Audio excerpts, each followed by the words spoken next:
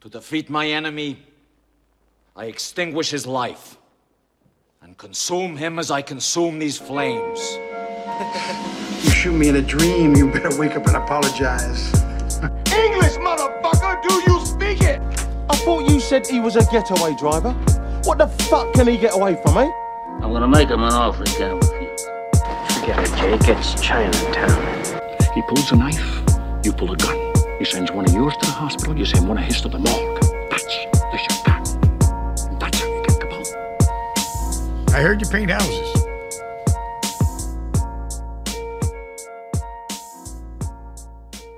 And we're back, ladies and gentlemen. What's up? Welcome back to Brackets and B-Rolls. It's me, your host, Fly Guy Ty, a.k.a. Ty. As you guys know, I'm doing it backwards. I'm just going to acknowledge it every time. But you guys know I'm only half your host, though. I'm a co-host. Go ahead and let them know who's sitting across from me, sir. Hello, people. It's your boy, Cyrus. Wow. I don't know who that is. It's Quattro. There it is. There Crazy. it is. I don't know who Cyrus is. I don't know who that guy is. It's not my co-host. Sounds awesome, though. No. Anyway, how you doing, man? How you doing? I was doing great till you sunk my ship there. That wasn't nice of you. But I'm doing good, man. I can't complain. You know, got a little headache, but I'll be all right. Dang, yeah. I hope you feel better, man. I hope once we start talking about these amazing movies, you start to feel better, man. For sure. Yeah, man. We just recorded one episode, about to do another one. You know, just let y'all know, just fucking cause I can't. I don't know.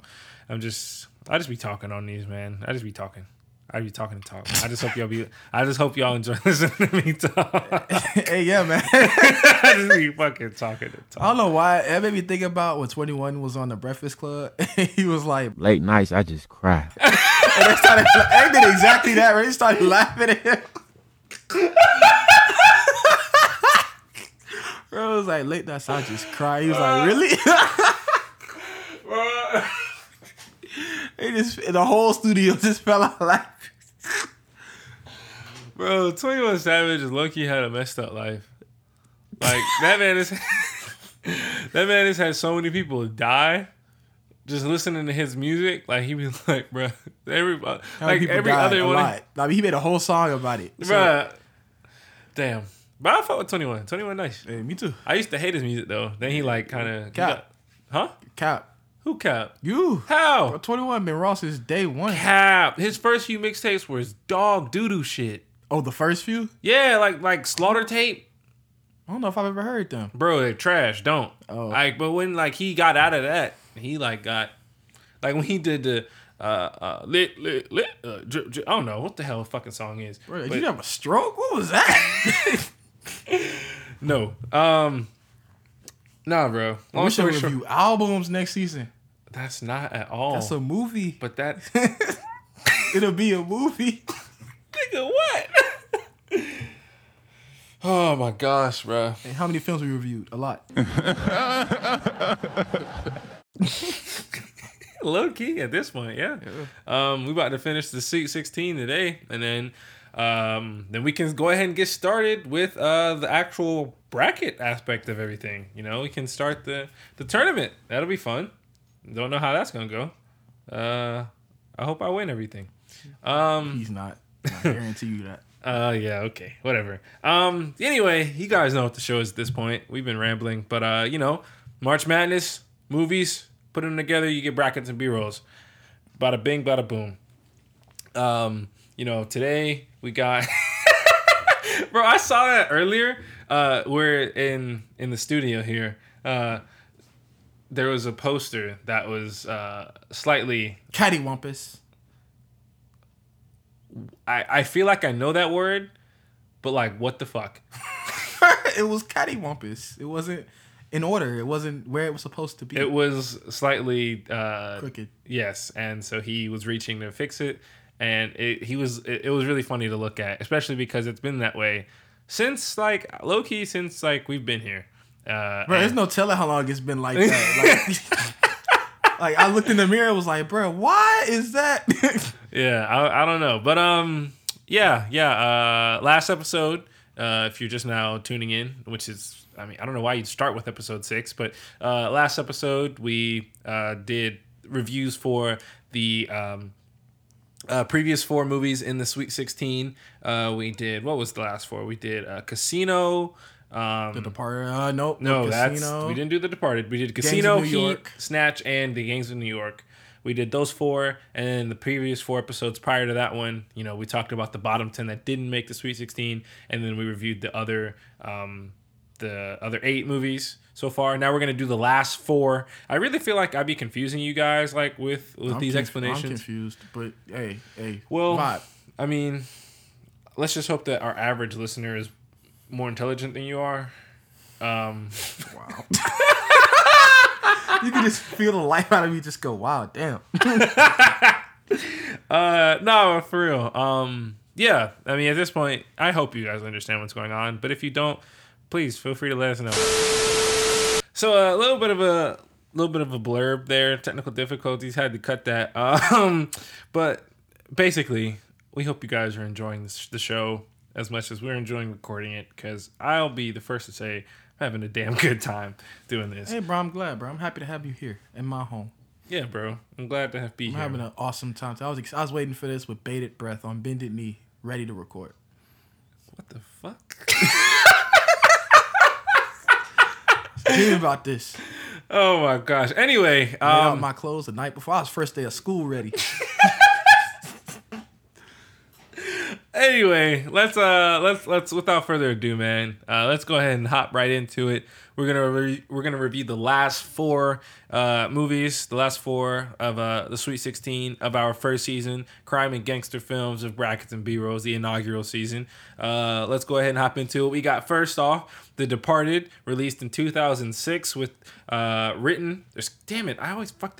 directed by Martin Scorsese, written by William Monahan, Alan Mack, and Felix Chong. Starring Jack Nicholson, Leonardo DiCaprio, Matt Damon, and Mark Wahlberg, with a Rotten Tomatoes score of 91% and a critics' consensus reading. Featuring outstanding work from an excellent cast, The Departed is a thoroughly engrossing gangster drama with the gritty authenticity and soupy morality we come to expect from Martin Scorsese. When are you gonna take Costello, huh? I mean, what's wrong with taking him on any one of the million fucking felonies that you've seen him do or I've seen him do? I mean, he murdered somebody, right? The guy fucking murders somebody and you don't fucking take him. What are you waiting for, honestly? I mean, do you want him to chop me up and feed me to the poor? Is that what you guys want? Yeah, well, that might stick. Will you shut up? We are building a case, and it takes time. You know that. Something's wrong. I'm telling you, something's wrong. Yeah, maybe. How do you feel about The Departed, Quattro? Well, this film was a amazing watch. I really understood just how great it was. It was amazing. I love this movie a lot. But yeah, so yeah, I was like, what the fuck was this? I loved how it began with the great montage. Really enjoyed it. You really don't see a lot of those in Scorsese films with too many long montages at the beginning of the film. So I thought this was really cool. At the beginning, yeah, he definitely has them, but not like at the very beginning of the film.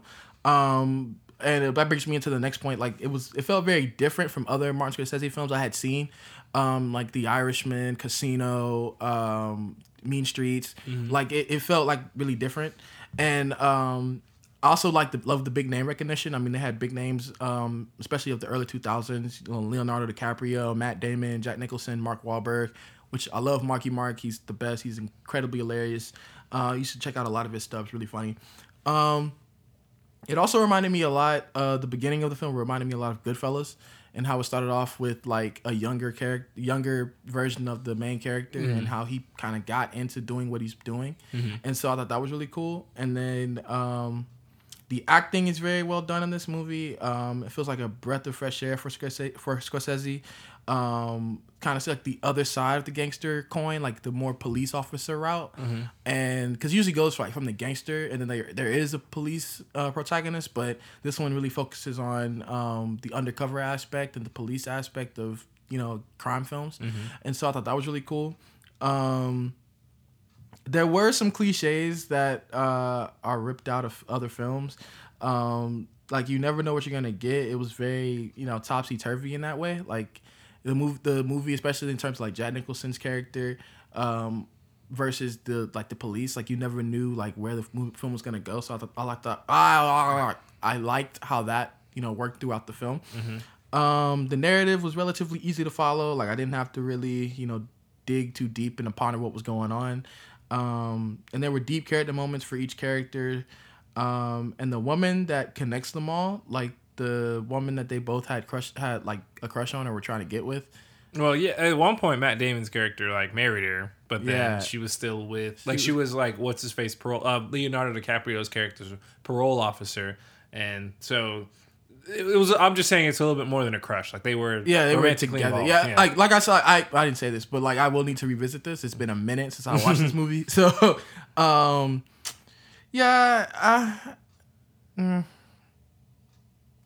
woman. That's what I call it. The woman. I don't remember her name. I'm trying to remember her name. I was trying to stall. What was her name? She was... Was it Cameron Diaz? No, it was Vera Farmiga. Dr. Madeline Madden. She was cute. That was all I had to say about her. She's in Godzilla. She's in the Conjuring universe. The cinematography is not that great in this movie. I wasn't really feeling it. Especially compared to all of his other films. I'm like, this is not as good. But 2006 is really a terrible year for film. In a lot of aspects. Yeah. A lot of 2006 films are like kind of some of the bottom of the barrel. And then the sound design is not that great for me. I didn't like the sound design in this movie either. Mm-hmm. I'll be the first to say I would need to rewatch it in order to fully decide how I feel about the sound design, at least. Mm-hmm. So I know that much. It's just what I wrote down when I wrote this right after I watched it. So yeah, so like obviously like that's something that like stuck with you. So that's definitely something worth mentioning. I don't think that y'all can hear this, but my stomach is grumbling. So if you can hear it, that's what that is. I might, if I hear it when I edit it, like I'll take it out. Keep it in there.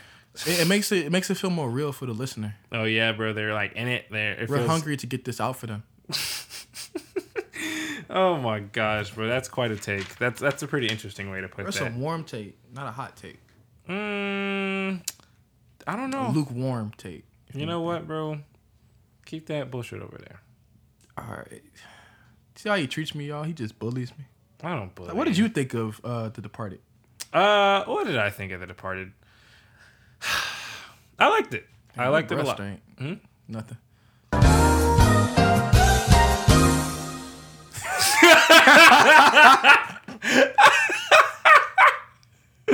Bro, I'm gonna fucking slap you. I hate you, bro. I just imagine how that translates over the airways. If they like listening, you just hear somebody just go, "Bam!" Bro, did he just stick Cyrus in the middle of recording? They kept talking. He cut it out. Oh man. Let me see here. Great. First of all, love this movie. I was gonna say, it's like you must like really hated it, bro. No. I just had to take a second to collect my thoughts. Kind of look over what I wrote down about it.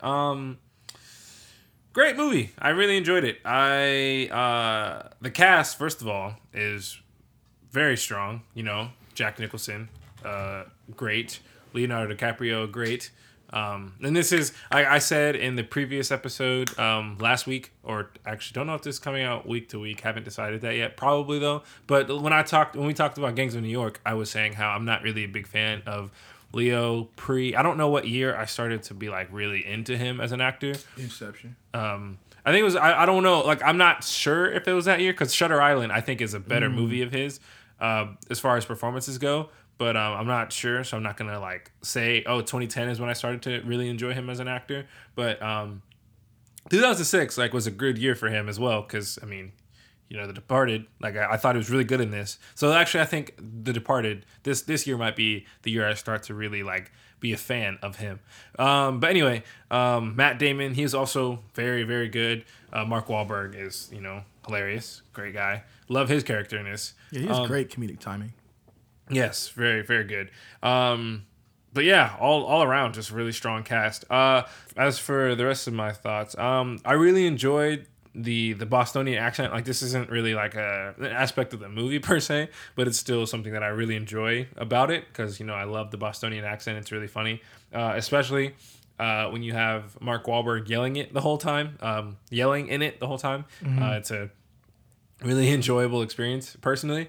But I really enjoyed the film a lot. I read a lot of reviews that people were disappointed and didn't necessarily like the haphazard pacing of it, and I didn't really. It was an issue for me, and I think that a lot of it had to do with the dialogue. I think this movie was really well written, in my opinion. As far as the dialogue is concerned, I was really compelled by that, and I think a lot of that goes a long way with when you have good actors delivering it. That makes for good actors delivering good dialogue. Just makes for a good makes for a good makes for like it's a good combination. Damn it! Why couldn't I fucking think of that? You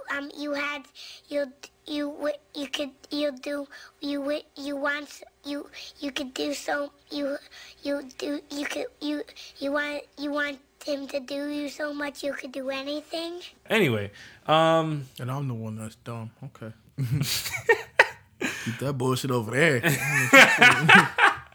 No, but like I said earlier, like Billy Costigan Jr., Leo's character, opposite Staff Sergeant Colin Sullivan, Matt Damon's character, they both had great aspects to them. They were both really likable as characters.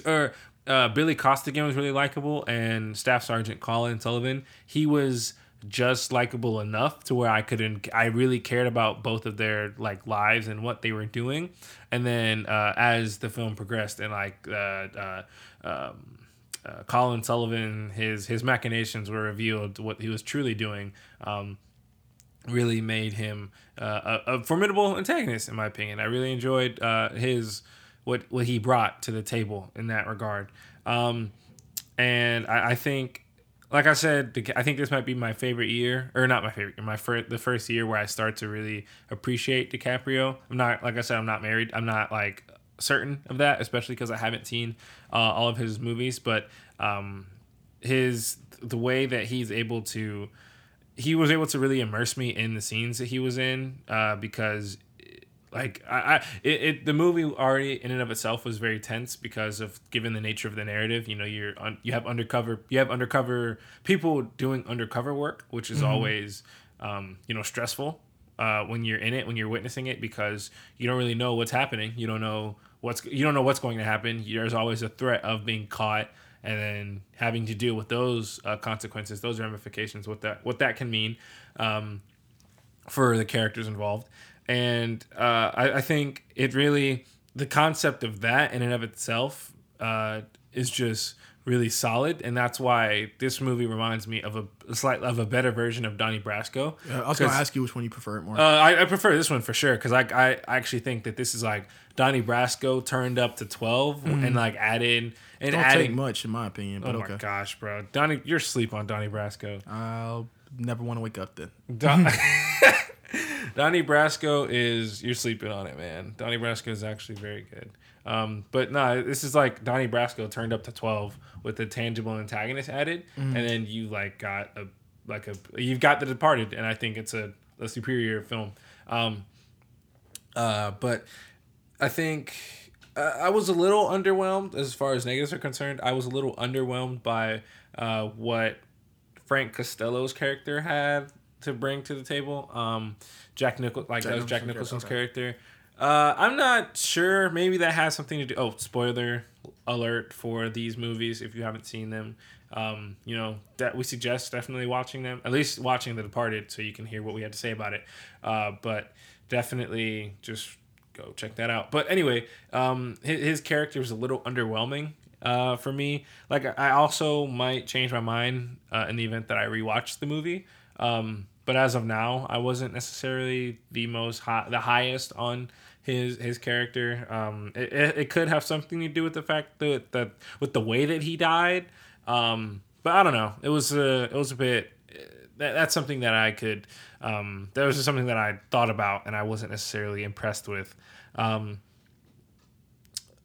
I like I said, who knows? Upon rewatch, I might be able to I might understand my feelings a little bit better. What? Another random thought I just had, and I have no idea why we were talking about this. For some reason, my mind went to Viggo Mortensen. Mortensen. Why? And then I began to ask myself why they were 69ing in that movie.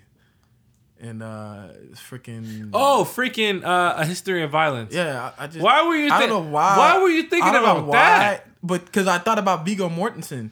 And then all of a sudden I was just thinking on myself like, bro, why did they do that in that movie? Hey, ladies and gentlemen, it looks like Quattro's horny. That's not true. Let's just move on. I just thought it's worth noting because I don't know why I was thinking about horny warning.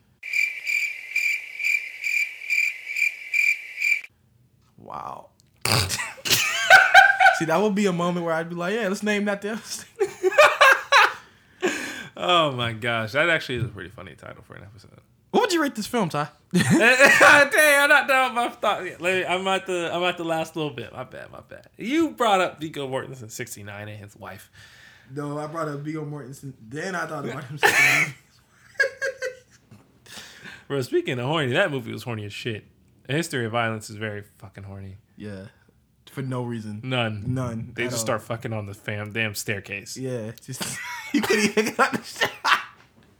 Bro, I know they bruised. They got it like bruised all over. Yeah. I guess it was nice though. Got the ice after that. Like a good old ice bath.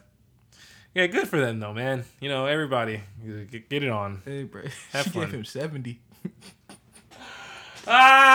She put 70 on. Oh my gosh, bro. I hope y'all are enjoying this because this is comedy gold. If you're not laughing, you're dumb. I'm kidding. Don't call our viewers. Don't call our listeners dumb. We got viewers? They viewing the show with their ears, bro? Bro, I just made my ears start ringing. Continue. No, you are so dumb. Anyway, you are really dumb. For real. Anyway, okay. All right. Now this gets me to the last bit of my my review before we rate it and move on. The last 30 minutes had me feeling a little odd about The Departed. It wasn't bad, but things weren't playing out the way that I expected them to, nor would have liked them to have to. Like, nor would I have liked them to have played out. And then we get to the last 10 minutes, and then I got right back on board. Like, there was, like, the last 10... I won't spoil that part. I won't spoil that stuff because I think that's some pretty interesting, pretty valuable stuff that I think is more impactful if you haven't seen the movie before, if you watch it cold. But it's just, it was, the movie, it's very interesting because the movie was it was very close to getting like a 3.5, 4 stars from me. Then that happened, like then I like took in the last 10 minutes or so, in addition to everything else and how much I enjoyed everything else. I was like, wow, like I ended up giving it what I gave it, and I'll discuss that in a second. But yeah, it was just that's just not really something that I've experienced before, as far as recognizing how I feel about as far as like the way I go from feeling one way about a movie to like literally changing in like that over the span of a few minutes. So that was just pretty interesting. As far as as for the technical aspects of it, like you were talking about, you felt the cinematography and the sound design were a little rocky. I think I said the editing felt super choppy, and none of it seemed to serve a narrative purpose, at least none that I could interpret. But it. And like I said, I think upon rewatch, I might understand that a little bit more. Not understand. I might like feel differently, but upon like the first time I watched it, I kind of didn't really care for a lot of the editing in the film. So that's just something worth noting. But that just goes to show how much I enjoyed everything else, that I still rated it as high as I did. And this is, I think, one of the Scorsese movies that I enjoyed a bit more than I might have than one might have expected me to. I don't know, but yeah. So what would you give it, man? I'm done rambling right now. Finally. 8 out of 10. 8 out of 10. Solid. I give it a 9. I had a 4.5 stars on Letterboxd, but yeah. So it's Letterboxd. Yeah. I always said Letterboxd D. You're lying. Yeah, I mean, I've been quoted saying Letterboxd D, which I feel like is, kind of the same thing, because it's not spelled letterbox and then ed. It's letterbox and then with a D at the end. So I feel like you could say Letterboxd D. Like Nintendo DS. I don't like I'm genuinely speechless, folks. Like I when I say I don't know what to say, like I'm not shitting you. I don't know what to say. Because you know I'm right. If y'all can see his face. I'm glad you've discovered the fact that, you know, it's Letterboxd. Yes, I'm glad that you understand that now. Thank you. Yeah, I'm all about growth and learning, and I'm glad that that's something that you learned today. Thanks, man. It's all because of you. Anyway, so yeah, The Departed, 9 out of 10 for me, 8 out of 10 for Quattro. Let's move on. Let's move on to the next one before my brain explodes. Anyway. We got American Gangster, released in 2007, directed by Ridley Scott, written by Steven Zailon and Mark Jacobson, starring Denzel Washington, Russell Crowe, Chiwetel Ejiofor, and Josh Brolin, with a Rotten Tomatoes score of 80%, and a critics' consensus reading. American Gangster is a gritty and entertaining throwback to classic gangster films, with its lead performers firing on all cylinders. The most important thing in business is honesty, integrity, hard work, family, never forgetting where we came from. Thank you, Sean.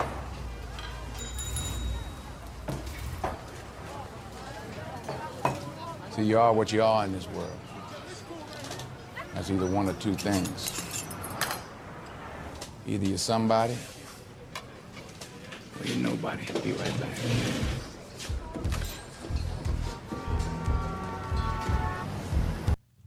How do you feel about American Gangster, Sir Quattro? Loved it.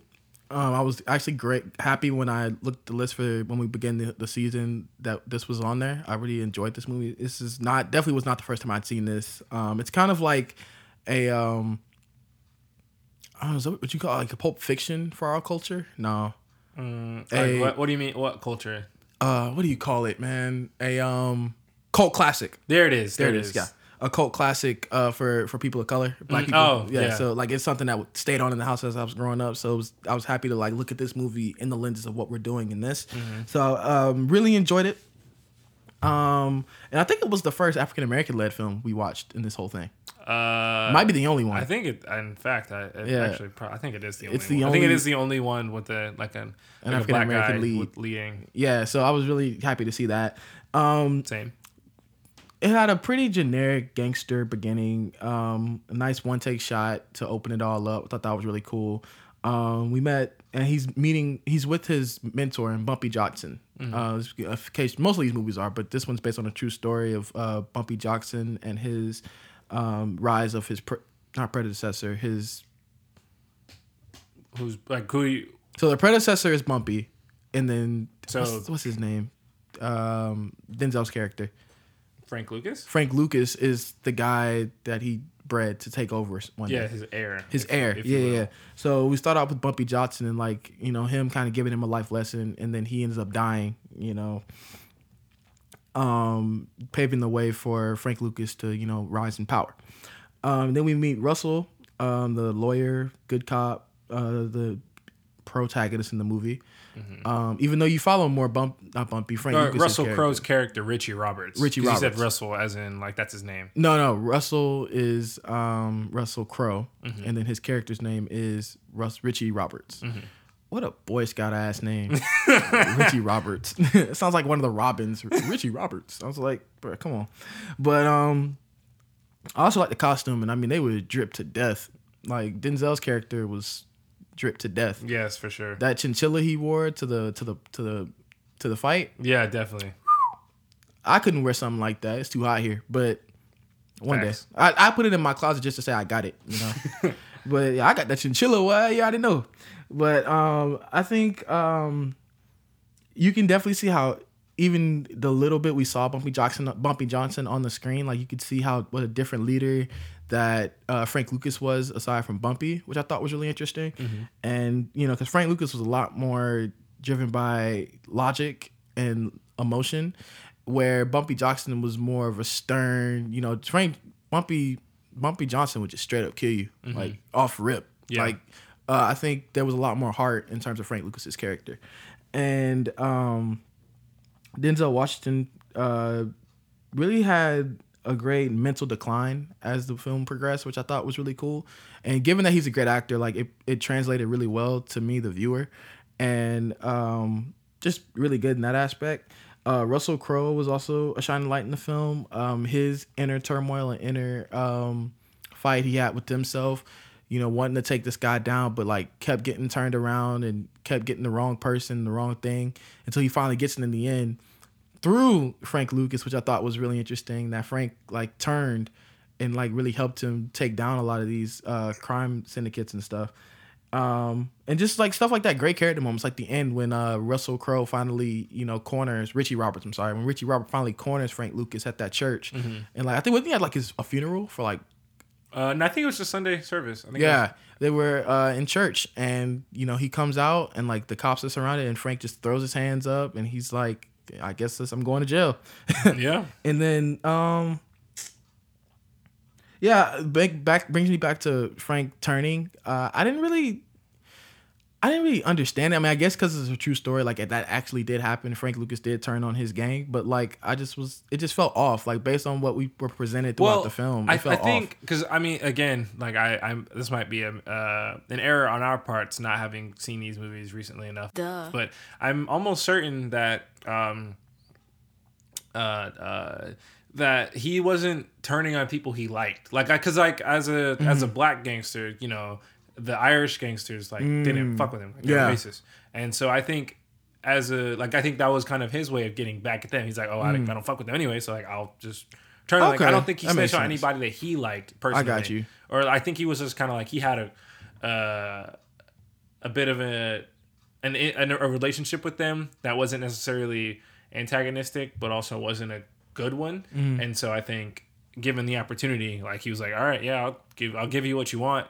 For my sake. So but like I said, I'm not gonna swear by that because like I haven't seen the movie in a little bit, in a few minutes. And one of the last things I'll say is that Russell Crowe's family arc, Richie Roberts' family arc in this film seemed very out of place because they didn't really do much with it. Like it just seemed like something to kind of further Richie Roberts as a character and then go right back to Frank Lucas's story. So I felt like they could have probably done away with it and we probably would have got the same film and the same effect. But that was pretty much it for me. The story of, you know, especially Bumpy Johnson, and then Frank Lucas is a story that people have done a lot. We just got a new show starring Forrest Whitaker, and he played Bumpy Johnson, and like kind of it's like a biopic series for him. I wish I knew what the name of it was. I would give it to y'all, but I don't. And then Chris Rock played Frank Lucas, I believe, in his new show Fargo. I think that's who he's playing. Oh, really? Bumpy Johnson. Not Bumpy Johnson, Frank Lucas. Oh, dog, I don't know what the fuck Fargo is as a show because like I know I've seen the movie and it's not connected. I know it's not connected, but I still don't like. I just wanted to look it up, and I never have, and I just wanted to get that out there because I get frustrated every time I see shit about Fargo. It looks so good. I see it all the time. It looks so good, and I just don't get it, especially because I've seen the movie, and they look like they have nothing to do with each other, and I know that they don't, but still, like they share the name.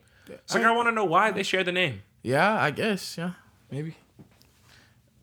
Anyway, is that got passionate about that one? Huh? You got passionate about that? Yeah, I do. Cause like, dog, like I want to know why, and like I can easily look it up, and the answer is not far from you. Like it's not. Like you ask that question, you're like, bro, why? And like you can never get the answer. Yeah, but you can. It's at your fingertips, literally. Yeah, it's okay though. What were your thoughts on the movie, Ty? I really liked American Gangster. You know, it is really, you know, being a black guy, it is really cool to see a black led film like that because that's not really a common thing in the gangster genre, especially in the gangster genres, gangster movies that we've seen doing in preparation for the season. You know, because that's just they typically focus on like, you know, the Irish like. Because like that's like typically what the mob is, the mafia, at least the way they're portrayed in like American cinema. Usually that Italian, Russian Yeah, like that kind of sphere of things. There's not really the black aspect of it, so it was cool to see a change of pace in that regard, because there's a lot of, like, this is like a pretty, I don't know the percentage number, but like like this was a largely black cast. Like you had Frank's family and a lot of Chiwetel Ejiofor. Yeah. So it was really cool change of pace. I really enjoyed that. It was something cool to see. And Denzel, great actor. It just got shot in the face in this film. Yes, he did, actually. I totally forgot about that. Yeah. That was that was really interesting. Like, I forgot about that, and that was really, like, wild to see. Owed him some money, and then went back and sat down and finished eating. Yeah, like, it was nothing. And nobody did anything. They just knew, like, oh yeah, Frank Lucas just shot him. Like, we're not gonna say nothing though. Nope. And that was cool though. That actually is one of the aspects of the movie I like though, because before that he was eating with his brothers, and I really enjoyed watching Frank. The made man that he was, like, he kind of built himself up, and he was teaching his brothers. Yeah, I like that aspects of it, and I like the business aspect of it, because it was just cool. I wasn't really familiar with that kind of, like, I don't think I've ever seen that kind of thing played out the way that it was in this film per se. At least that aspect of it, and that's something that was pretty compelling. That's so transcendent about a lot of these films, these in this specifically this genre, that, you know, these guys do very deplorable things. Like they kill, they rape, they do all types of terrible things. But the thing is, like, one of the major underlying themes for all of these films is family. They're huge family guys. They all got families. Most of them do. And I think that's so cool to see. Like, they're terrible people, but they still got hearts. They got families. So for sure. And that played out really well in this movie. Yeah. But like I said, Denzel Washington is a great actor. One of my favorites. It's a travesty that I haven't seen more of his work, but I definitely plan to. Actually, most certainly is. I actually just watched a little transparency. I just watched Training Day not too long ago, and oh man, he won the Oscar for that. I know he well deserved. Yeah, well deserved, man. I might cut in a little clip from that just because it's so cool. Oh, you motherfuckers. Okay. All right. I'm putting cases on all you bitches. Huh? You think you can do this shit? Jay! You think you can do this to me? You motherfuckers will be playing basketball in Pelican Bay when I get finished with you. Shoe program, nigga. 23-hour lockdown. I'm the man up in this piece. You'll never see the light of day. Who the fuck you think you fucking with? I'm the police. I run shit here. You just live here. Yeah, that's right. You better walk away. Go on, walk away, because I'm going to burn this motherfucker down. King Kong ain't got shit on me. But, he did a great job as Frank Lucas. Like, spectacular lead. Yeah, love that. Love that movie. This actually gave me, though, like, American Gangster. It felt very like it felt like a mix of. And that's another thing I've noticed. I noticed a lot watching a lot of these movies, especially like when I watched them. I watched a lot of them like within the span of days of each other. This one reminded me very heavily of a mix between Scarface and Heat.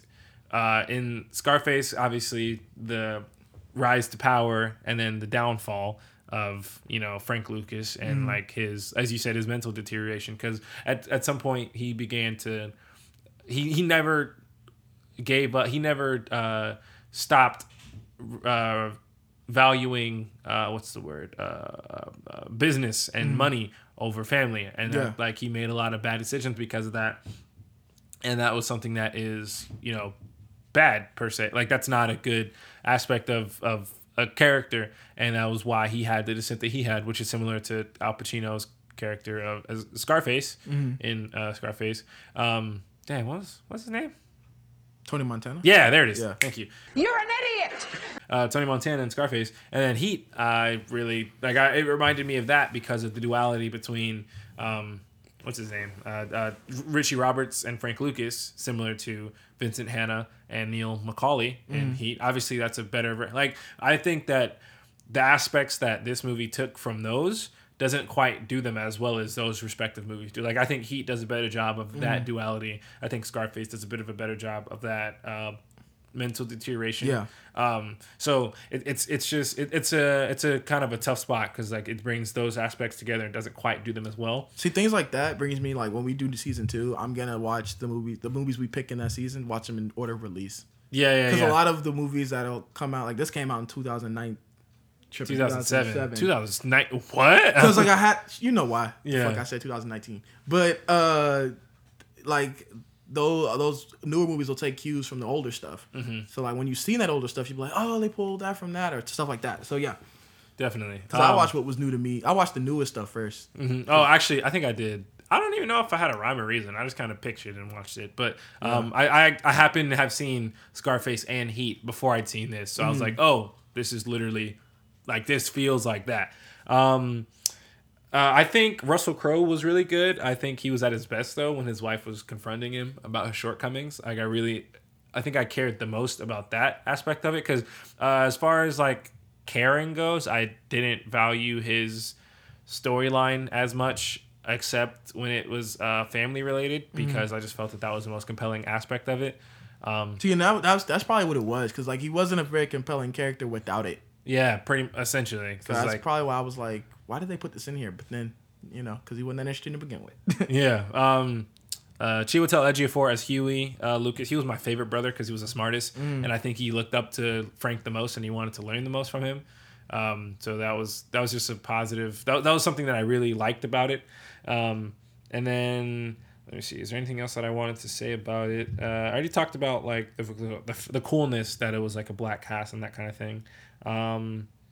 Because and a lot of the things, like especially towards the end, like the kind of the falling action of the movie, it was kind of predictable almost, because I'd seen stuff like Scarface, and I was kind of and I was expecting it to go the way that they did, and then when he ended up turning on them, I think I was also kind of expecting that, because if this is like, if I'm remembering it correctly, if I'm not, then I'm an idiot, but he didn't like the people that he turned on anyway, because like they were Irish, and like they didn't like him, he didn't like them. It was kind of a relationship of not a good one at all, and so that was kind of something that I saw coming, but I also didn't see coming, a bit of both. And one other thing I wanted to speak on, as far as the technical aspect goes, the pacing. I don't know if I necessarily consider this a technical aspect per se, but the pacing was a little interesting from time to time, and I just use that word because like I didn't think it was necessarily bad, but I also didn't think it was necessarily good.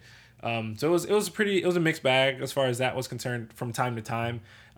So yeah, I had a bit of a hard time rating this. So I and that kind of reflects in my score. But what would you rate it, sir? Before we move on. 8 out of 10. 8 out of 10. Okay, that's good. That's good. I would give it like a 7.5. Because I was really like teetering from like a 3.5 to a 4 out of 5. Like stars. Stars. Like, bro, stars. what? Stars. That's a huge jump. No.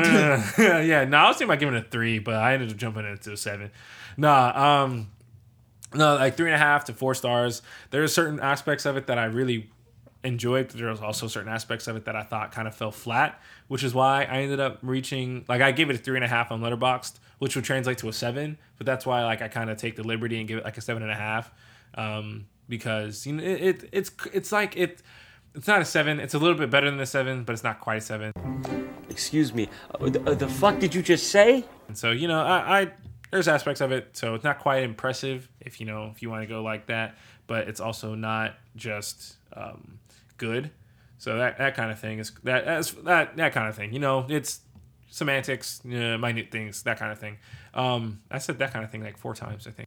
You don't say. Anyway, that's how I feel about American Gangster. Moving on to the next film, we have The Irishman, released in 2019, directed by Martin Scorsese, written by Steven Zailon, starring Robert De Niro, Al Pacino, Joe Pesci, and Stephen Graham, with a Rotten Tomatoes score of 96% and a critics' consensus that reads, an epic gangster drama that earns its extended runtime. The Irishman finds Martin Scorsese revisiting familiar themes to poignant, funny, and profound effect.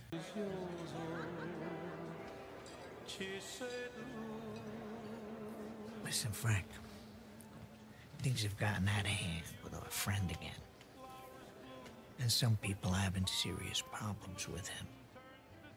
And it's at a point where you're gonna have to talk to him and tell him it's what it is. What it is? Yes, it's what they want. It's where it's gotten. I think that actually might be one of the highest Rotten Tomato scores we have. I think the only one that's higher might be On the Waterfront. I think that's like a 90 or something, like a 99 or something. I'm not certain of that. Don't quote me on that. But yeah, go ahead and let us know how you feel about The Irishman, sir. When I found out that Martin Scorsese had teamed up with Netflix for a new film, gangster film, I was stuck to my chair for about 5 minutes. I was so happy that I came. Oh! Ew! Dude! What the fuck? It was an amazing feeling. Did you hear it, everybody? He was so happy that he ejaculated. Like, he had an orgasm from happiness. I did. I don't know if I've ever had that. I don't know if you've ever had that. But the fact that he has makes me feel a little uncomfortable. I don't know. Maybe we need to have a conversation. Maybe I need to talk with him.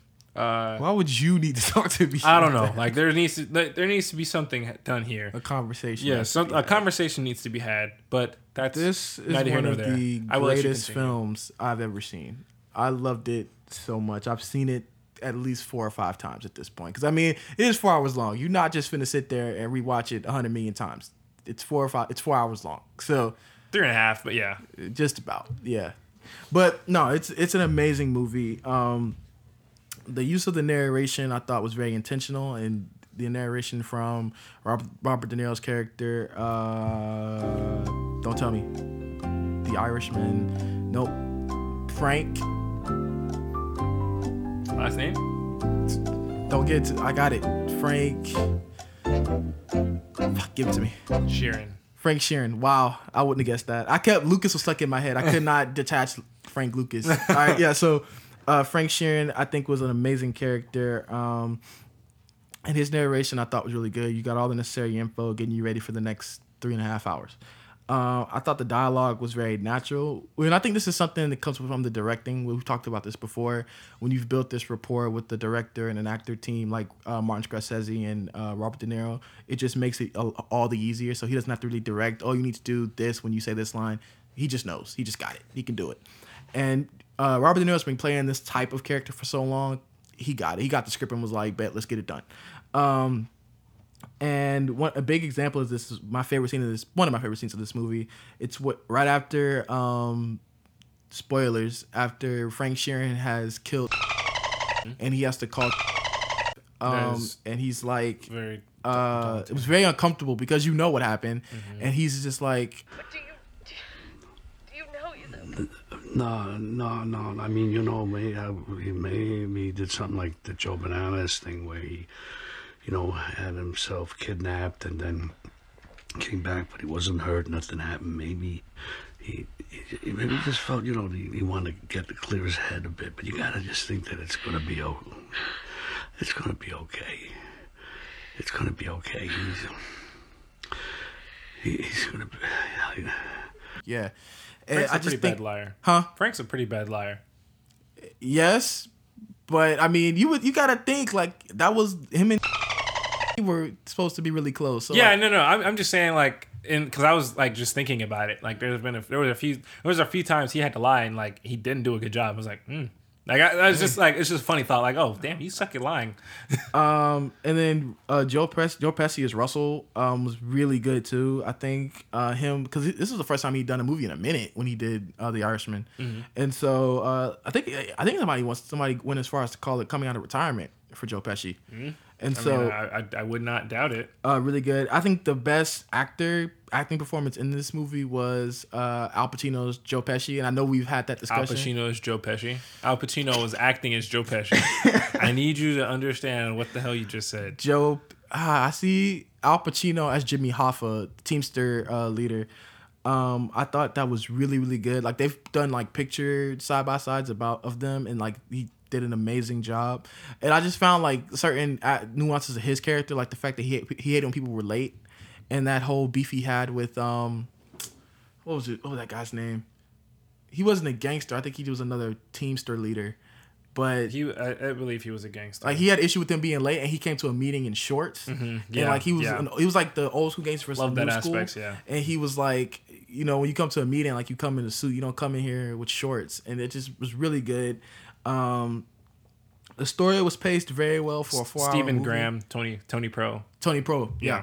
And that was one thing that like I liked about the critics' consensus when they were talking about it earned its runtime. It used all that time very intentionally. Like everything that was in that film was there for a reason. Like there was no like dead spots or like, hey, well, you could have really done without this. Like every part could have been used. So I thought that was really good. And the VFX were pretty good, except that one scene where he's kicking the store owner. I wish this was a visual medium, because I would literally put that right here. Because every time I watch this movie, every time I see that, I laugh. Like I audibly laugh because it looks so bad. It's so bad. Oh my god! And you know, this was one of the first movies that I saw, especially in this genre, where you really see the residual ripple effects from somebody being in this life on their family. Because him and his daughter didn't speak to him at all at the end of the film. Like even when he tried to get right with her, like for the last time before he passed. She knew that he killed. Right. Even before that though, she was cold. Yeah, but like I think it was worse. Like it was by far worse. The paper had been ripped all the way through at that point. Yeah, like when she found out that he killed, she was like, oh yeah, because she really liked. Yeah, like and it was interesting the parallel. Like you know, Russell would try to get close to her, like she, you know. Frank would try to like get them indoctrinated with Russell as like a fun uncle, but she really latched on. And then for him to kill, that was the straw that broke the camel's back. Yeah. So that was really cool. Even though I was thinking I was long, I personally do not have that issue with it anymore. Never mind. I wrote down something, but I don't really care about it anymore. All in all, great film. It's the only film that's about 3.5 hours that I could besides BVS, I can sit through for its entire runtime. Oh my gosh. Anyway, is that all you had to say about it? That is all I had to say. All right. Well, this is honestly a movie that we largely agree on. This is one of my favorites. This is in my top 4 on Letterboxd. Really? Okay. Yes. It's been in there since I've made my Letterboxd account. This movie is it's just one of those movies. Every time like I turn it on and like the opening starts, like I get so excited because I know what I'm about to watch and I enjoy it. And I actually watch the opening like sequence a lot just because I love the opening, like the song that plays and the background, and it just feels so. It's just so nice, and I love the feeling of this movie, the atmosphere of this movie. It's just, it's really indescribable how much I really enjoy it. And like you said, it's one of those 3.5 hour long movies that you can just kind of sit through, and like I know I could sit through, I could watch it beginning to end. Yeah. No issues. But Robert De Niro, Joe Pesci, Al Pacino, all are fantastic. They bring something to the role. They bring something that is just, it's amazing to watch them all together. If I'm not mistaken, I'm pretty sure this is the first movie that all 3 of them did together. Directed by Scorsese. So that was, and there's actually a mini documentary on Netflix called The Conversation. I saw it. It was really good. Yeah. It's really interesting, or really entertaining. But there's just so much here. Like Robert De Niro, as you said, because a lot of the like he's worked with Scorsese so often, like he knows him really well. Like they have that rapport, they have that chemistry, and like he's obviously professional. Like he's great at what he does, and so like there is able to be a type of a synergy that really comes through when he works with them, and same with Joe Pesci and Al Pacino. He also had it, which was a really nice thing. It was just really mesmerizing to watch, and I could really see myself loving. I just can't. This was one of those movies that I have a hard time describing, at least briefly. I love so much of it. Like I love the cinematography. I love the music, the score, and the soundtrack. I love how expansive the story is. I love how long it takes to get through it, and I love the narration, which is something that I'm kind of hit or miss on. Like sometimes I like it, sometimes I don't. It just depends on how it's utilized, and I felt that it was utilized very, very well here. And one of my favorite aspects of the movie is that it really harps on the fact that you, like gangsters, like the people in this life, they really have a hard time living with others who like I worded that wrong. They have a hard time living beyond their glory days, in the sense that when stuff goes wrong for them, like when it rains it pours, and like life goes on without them. Like this stuff, like a lot of the stuff that they would die on, like the things that they would die by, like their principles, their standings, like the way that they saw the world, the way that they viewed the world, they viewed everything. It really was not something that they were able to like dissociate from, and that's evidenced by like, you know, the end of the movie. Spoilers, of course. You know, you have scenes like the detectives are talking to Frank Sheeran, Robert De Niro's character, and they're like, he's telling, like, they're like, yo, just like tell us what happened. And he's like, and then he's like, no, he can't. He starts referencing other like gangsters, and like they're all dead. Like you're the last one, and it's just such a sour note to see, because he is so he's so into the life. He's so absorbed with what he's become that he can't live beyond it. And then by the time he wants to kind of make amends and live and grow out of it, it's too late. And it's actually far too late, because, you know, especially for Peggy, his daughter, who was, I actually want to give that actress credit, even though she wasn't in the movie for as much as one might expect. At least as an adult. Young Peggy was Lucy Galena, and what was the older Peggy? Anna Paquin. There it is. But they were that by the time he wanted to make amends, that relationship was dead and gone. Like there was no reviving it, and it was just really painful to see. And that's something that I really enjoy about it. Ironically, I love how sour, how like cold. Yeah, how cold everything is by the end of it, and how a lot of these characters, they don't.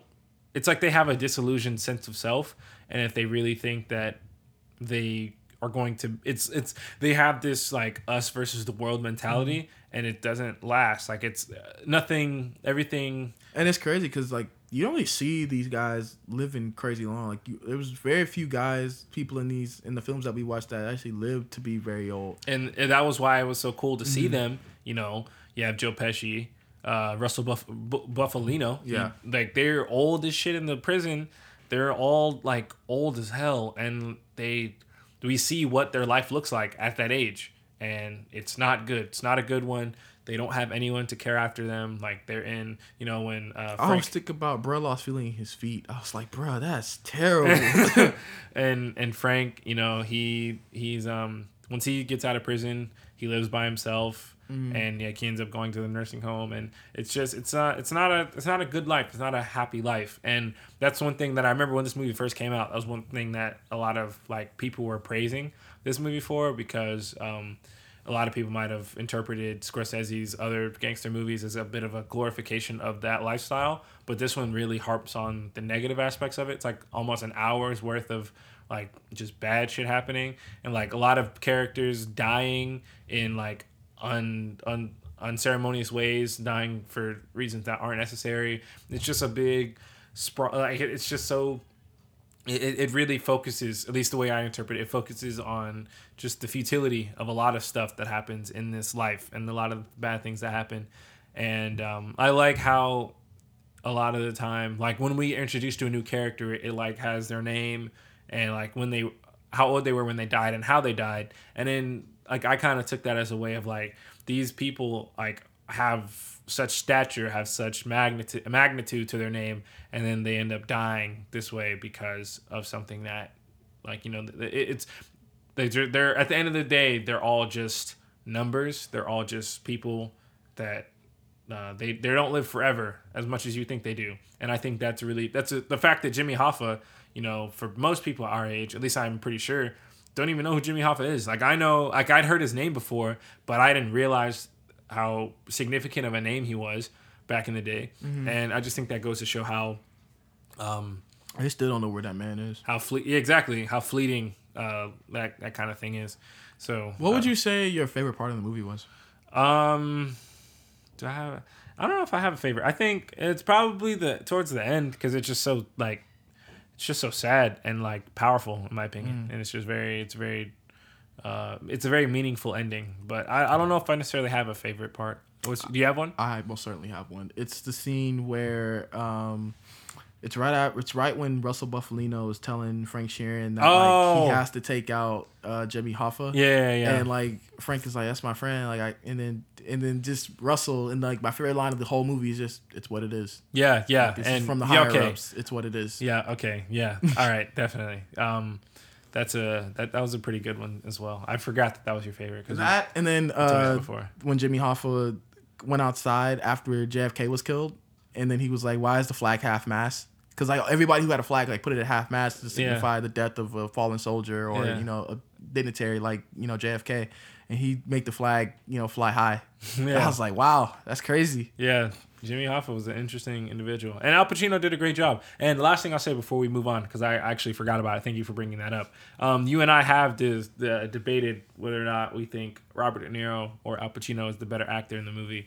When I first saw it, I was more leaning Robert De Niro, but you know, the more I watch it, it becomes more of a contest. And I think the most recent time I saw it, I was leaning Al Pacino. But I don't know. The point is, like, they both did an amazing job. It's not a knock to either one. No, no, not at all.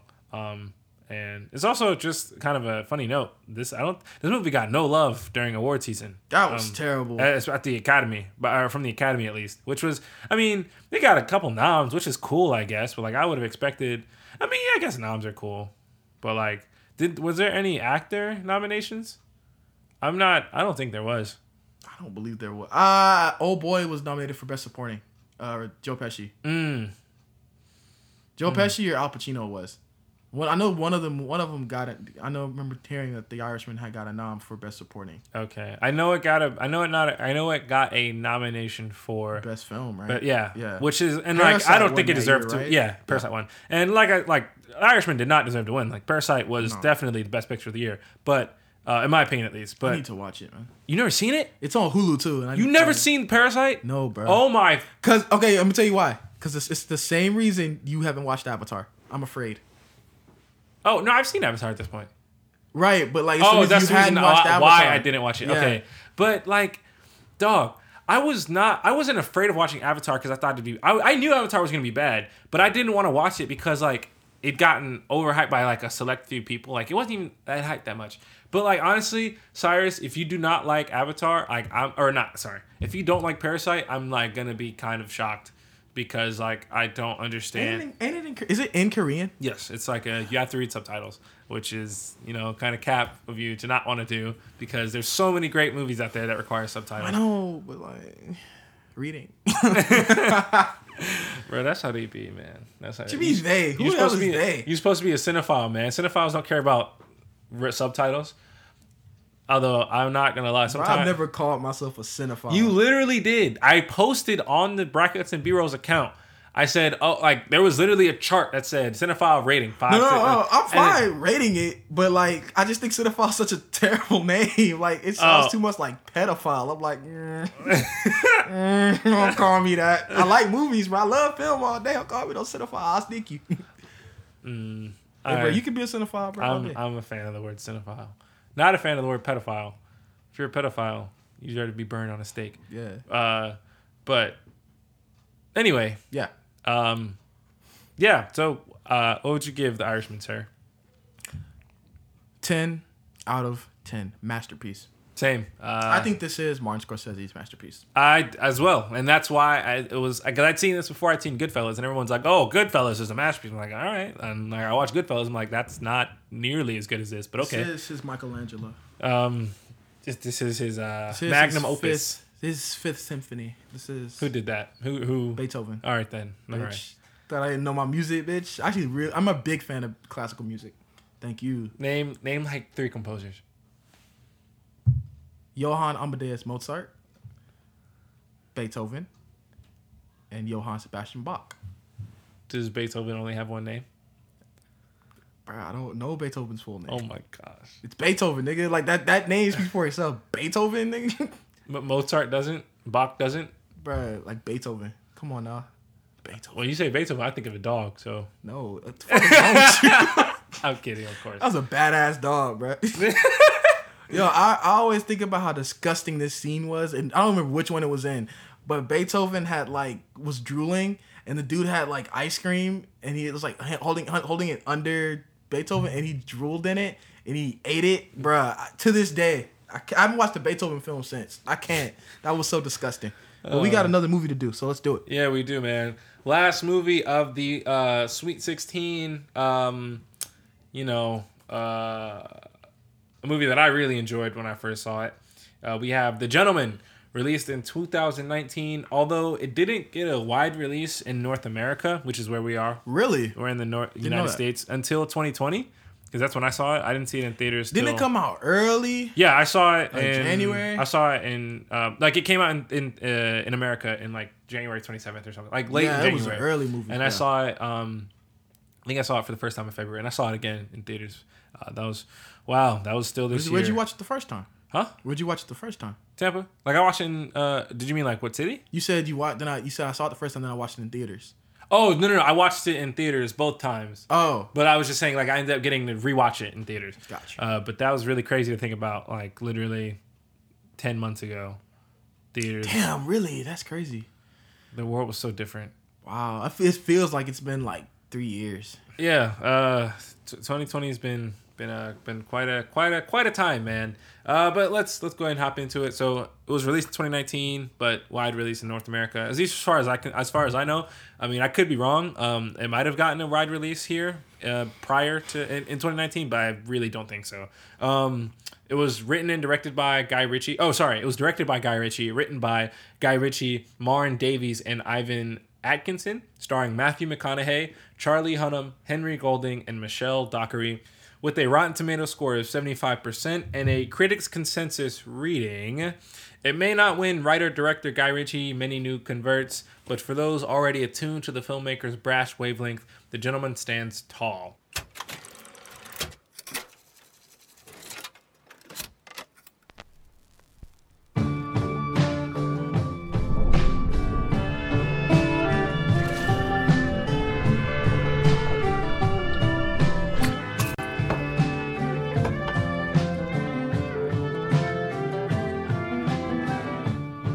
If you wish to be the king of the jungle, it's not enough to act like a king. You must be the king. There can be no doubt. Because doubt causes chaos and one's own demise.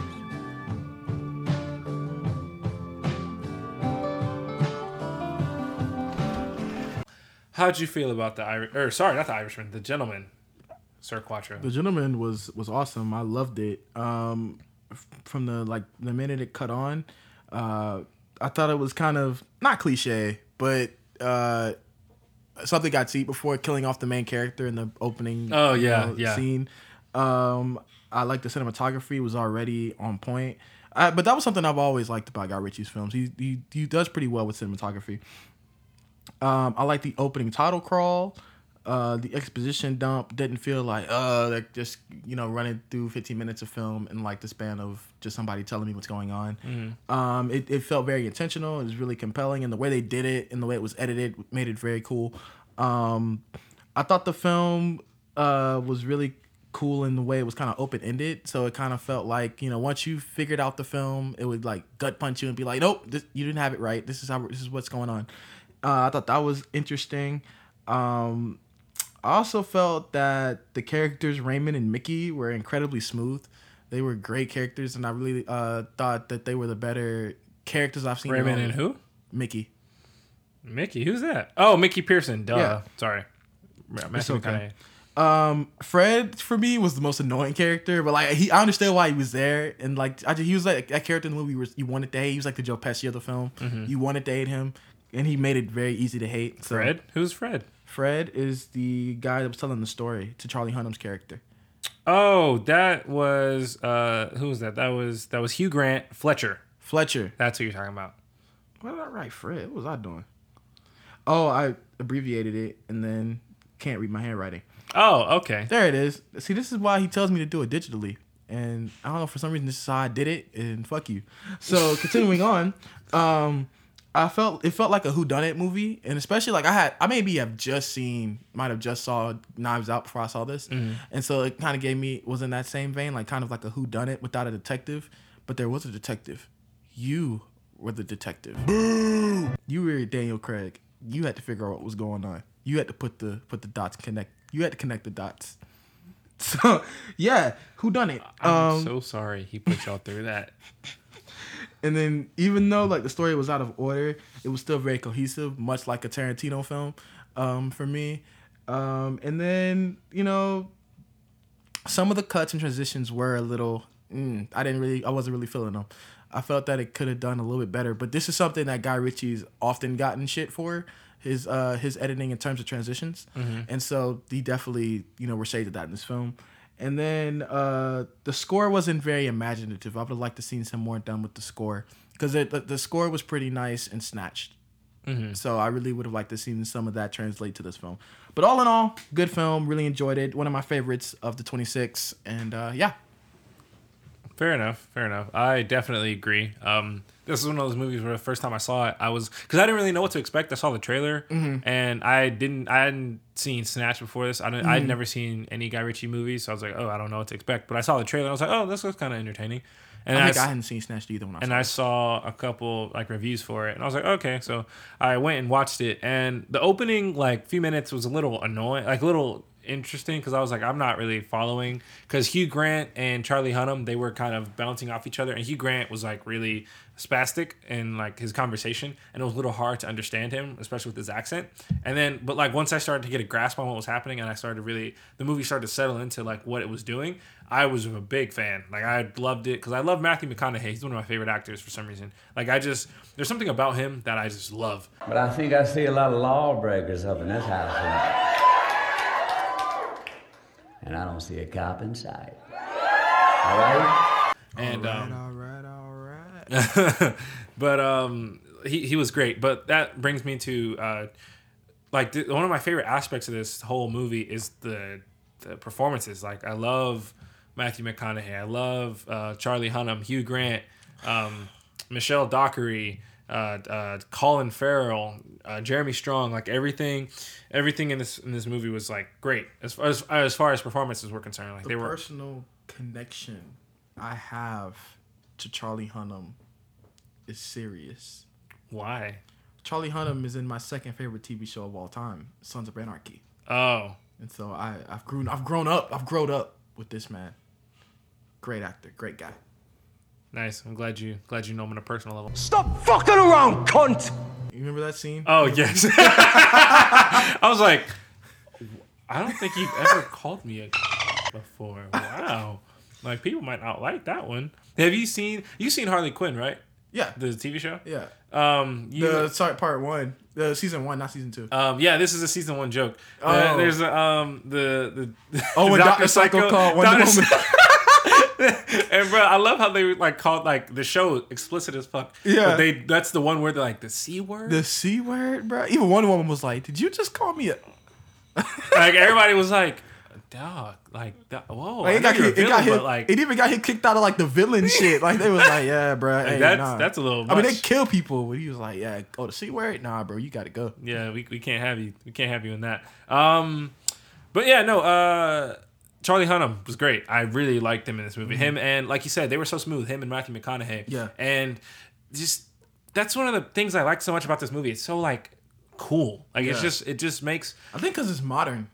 I mean, It's the yeah, most that's modern definitely day it's definitely the film we most have to it's date. definitely a very modern day. I mean, the head drug in the movie was weed. Yeah, that was also a really interesting aspect because Yeah. I'd never seen that before in any of the Right. other gangster movies we'd seen, and I was like, wow, like he's got a weed empire, and like weed is of all the drugs that the gangsters that we've seen have sold, weed is by far the least lethal. Yeah. So, I mean, hey, that's if you're gonna sell a drug, if you're gonna have a drug empire, I feel like weed is probably the safest ethically. Bro, you know, like in 2023, they're like projecting that to be $100 billion business. Wow. So we in the wrong business, bro. Yeah, we are. Let's go. Hey, brackets and rolls. No! God, please, no! I mean, it could have been B rolls because blunt rolls, but Oh, bro, brackets and B rolls. Oh well, we already. Bro, continue on. oh my gosh. Anyway, but no, like it's just like the movie has such a cool energy to it, and it's very reminiscent of Snatch. And I just really, really, really like how badass everything feels about it because Matthew McConaughey is so badass. His wife, Michelle Dockery, Mickey Pearson is badass, and then Rosalind, she was badass, really badass, and then Henry Golding, like he's really badass. One of my favorite Who did scenes. he play? Dry Eye, the Asian guy that was Okay. trying to, Gotcha. So yeah, one of my favorite scenes in the whole movie is like when Hugh Grant. That's another aspect I really love. It's like Hugh Grant is telling the story. Fletcher is telling the story to Charlie Hunnam's character. What the fuck is his name? Not Raymond. Mickey, Raymond, yeah. Yeah, Raymond. He's telling him that, and he is. I love the aspect of like him. He's like giving him like he's kind of like leading him on through like his trail of events, like what's happened, and like it kind of gets to a point where like we catch up and like we're living in the present day. Yeah. But anyway, one of my favorite scenes in the whole movie is when Hugh Grant is telling that story. Fletcher is telling that story, and Dry Eye comes to talk to Mickey, and Mickey ends up like snapping and like shooting like him and his enforcer, and then he says, There's only one rule in this fucking jungle. When the lion's hungry, he eats. and then it's like so it's just the embodiment of cool. Yeah. And then like obviously that's not what happened because Didn't he just try to rape his wife? No, that was the end. That was the ending of the movie where Dry Eye was coming to rape his wife. I'm not really sure what that would have achieved because like he was trying to he wanted Mickey's weed empire, and I don't know what raping his wife would have accomplished. I don't know. Just like when Noodles raped that girl in, Once Upon a Time in America, it just didn't make any sense. I will say, to be fair, it might have made sense, but like I don't know the story of that movie because like it was so boring that I just couldn't follow it. Or I'm sorry, I could follow it. I just didn't care to follow it. I'll take that back. But yes, I agree. Anyway, but no, the point, like I don't really know what he would have achieved from doing that, but I wasn't thinking that much about it until now. Now I'm like, I don't really know what that was for. But no, that was not happening. That happened at the end of the movie. Anyway, point is, that's just one of my favorite parts of the whole movie. But the movie the word that comes to my mind about this is just cool and just like badass and just all around a great experience as far as watching goes. And that's why that's one of the reasons why I liked it so much. At least why I like that aspect of the movie. And it just felt so cool and like a modern day version of Snatch in a way. Not quite because I don't think there's as many iconic characters, but like I don't know, there might be. It just depends on how this movie ages. I don't know, maybe because especially like if you're saying it didn't get a wide release, it may not. Well, no, I'm saying it was like released in. It was released in. I don't know where it got released. I think it was like one of those like just a smaller release for whatever reason, and then it like went to more like it got a wide release. It just didn't get one until 2020. So it got one, and like people like it's definitely a popular movie or popular whatever. Yeah, but is this one you added late? Yes, we added this late because I'd seen it and I was like, yo, this is a great gangster movie that I feel like should be included in the top It was originally 25, then 26. Like I said, like we got this list of movies from like IMDb off some random user, which is for reasons probably not the best way. But I mean, hey, we did it that way. So, but you know, we'll try to rectify that. We'll try to come up with a better way in future seasons. But that's enough about The Gentleman. All around great time, really enjoyable. What would you give it? Solid 8 out of 10. Nice. I think I'd give it like a 7.5. A little like maybe like a 7.75. Not quite an 8, like really close, but not quite. But I'd still like, as far as enjoyment goes, I definitely like it that much. So yeah, that wraps our thoughts on The Gentleman, and that wraps our thoughts on these movies, like the Sweet 16. We've officially finished reviewing them all, and now we're done with that. Now we can move on to the bracket part of everything. The Sweet 16 starts next week, folks. I hope you're ready. I hope you guys are excited, because I know we are. But yeah, that pretty much wraps it. Thanks. Hear a crazy thought? What? We're sitting in my room, in case y'all didn't know, and I have posters all over my room of movies. And I'm like looking at this Venom poster. We were supposed to get a Venom and a Morbius movie this year. Wow, we were. There was absolutely, yes, Venom 2 and Morbius were supposed to come out in 2020. And neither of those things happened. I thought Morbius was going to be pretty bad, but I thought Venom 2 had I thought Venom 2 had promise. Yeah. Continue on closing the episode. Yeah, 2020. Anyway, yeah, so thanks everyone for tuning in. It looks like I did write down that we're going to be announcing our seedings, the top 16 seedings, and how we got that. So what we did, how do I want to say this? So we took the average Rotten Tomatoes score of every movie. So all that is because Rotten Tomatoes, they provide a critics consensus, and then a critics rating, and they provide an audience rating, like an audience score. And the average of that, obviously, you just add those two scores together, divide them by 2. That's how you get the average. And that's how we decided to do the seeding, because we were like, there's no reason for us to try and seed it ourselves, because if we did that, then we'd probably just end up picking the movie that we think is going to win as number 1.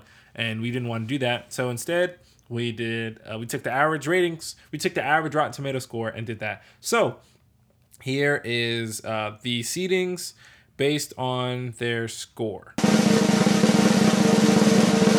Starting from the bottom, we got at the 16 seed, Gangs of New York with the 77%. At the 15 seed, we have The Gentleman with the 79.5%. At the 14 seed, we have Snatch with an 83%. At the 13 seed, we have American Gangster with an 83.5%. We have at the 12 seed, The Untouchables with an 85.5%. At the 11 seed, we have Casino with an 86.5%. At the 10 seed, we have Scarface with an 87.5%. At the 9 seed, we have The Godfather with an 89.5%. At the 8 seed, we have Heat with a 90%. At the 7 seed, we have Miller's Crossing with a 90.5%. At the 6 seed, we have The Irishman with a 91%. At the 5 seed, we have The Departed with a 92.5%. At the 4 seed, we have Reservoir Dogs with a 93%. At the 3 seed, we have Pulp Fiction with a 93.5%. At the 2 seed, we have Goodfellas with a 96.5%. And at the 1 seed, we have On the Waterfront with a 97%. So those are the top 16 movies of season 1 of Brackets and B-Rolls. See, the Sweet 16 will start next week, and then we're gonna go from there. Matchup format: we're gonna do 4 matchups in episode 7, the other 4 in episode 8, and then we'll go from there. I won't give you guys too much. I don't want to bore you with that information. You guys can ask. You guys can share. Please share your opinions on social media. Go ahead and comment on some posts on Instagram. Tweet at us. DM us on Instagram or Twitter. We'll answer to both. You can follow us on Instagram at brackets_B-rolls and Twitter as well, even though Twitter isn't quite as active, but we still got it. We're still up there, still over there. So go and check us out. And that's where you can find. And you can find Brackets and B-Rolls, the podcast, wherever you get podcasts, of course, because you know the traditional Apple Podcast, Spotify. Those are the big ones. But anywhere else, you get a podcast. That's where we are. Where can I find you, big man? Where can I find you, Quattro? Catch me on Instagram at QuattroIV with the period between the C and the U. You spell that C period UATROIV. You can catch me on Twitter at RedKool-Aid317. Nice. Even though you don't use Twitter, you can find me on the gram at flyguy.ty, 2 Y's and fly, and then you can find me on Twitter at flyguyty7 with 2 Y's and fly again, of course. Thanks for listening, everyone. We'll see you guys next week, and Brackets and B-Rolls.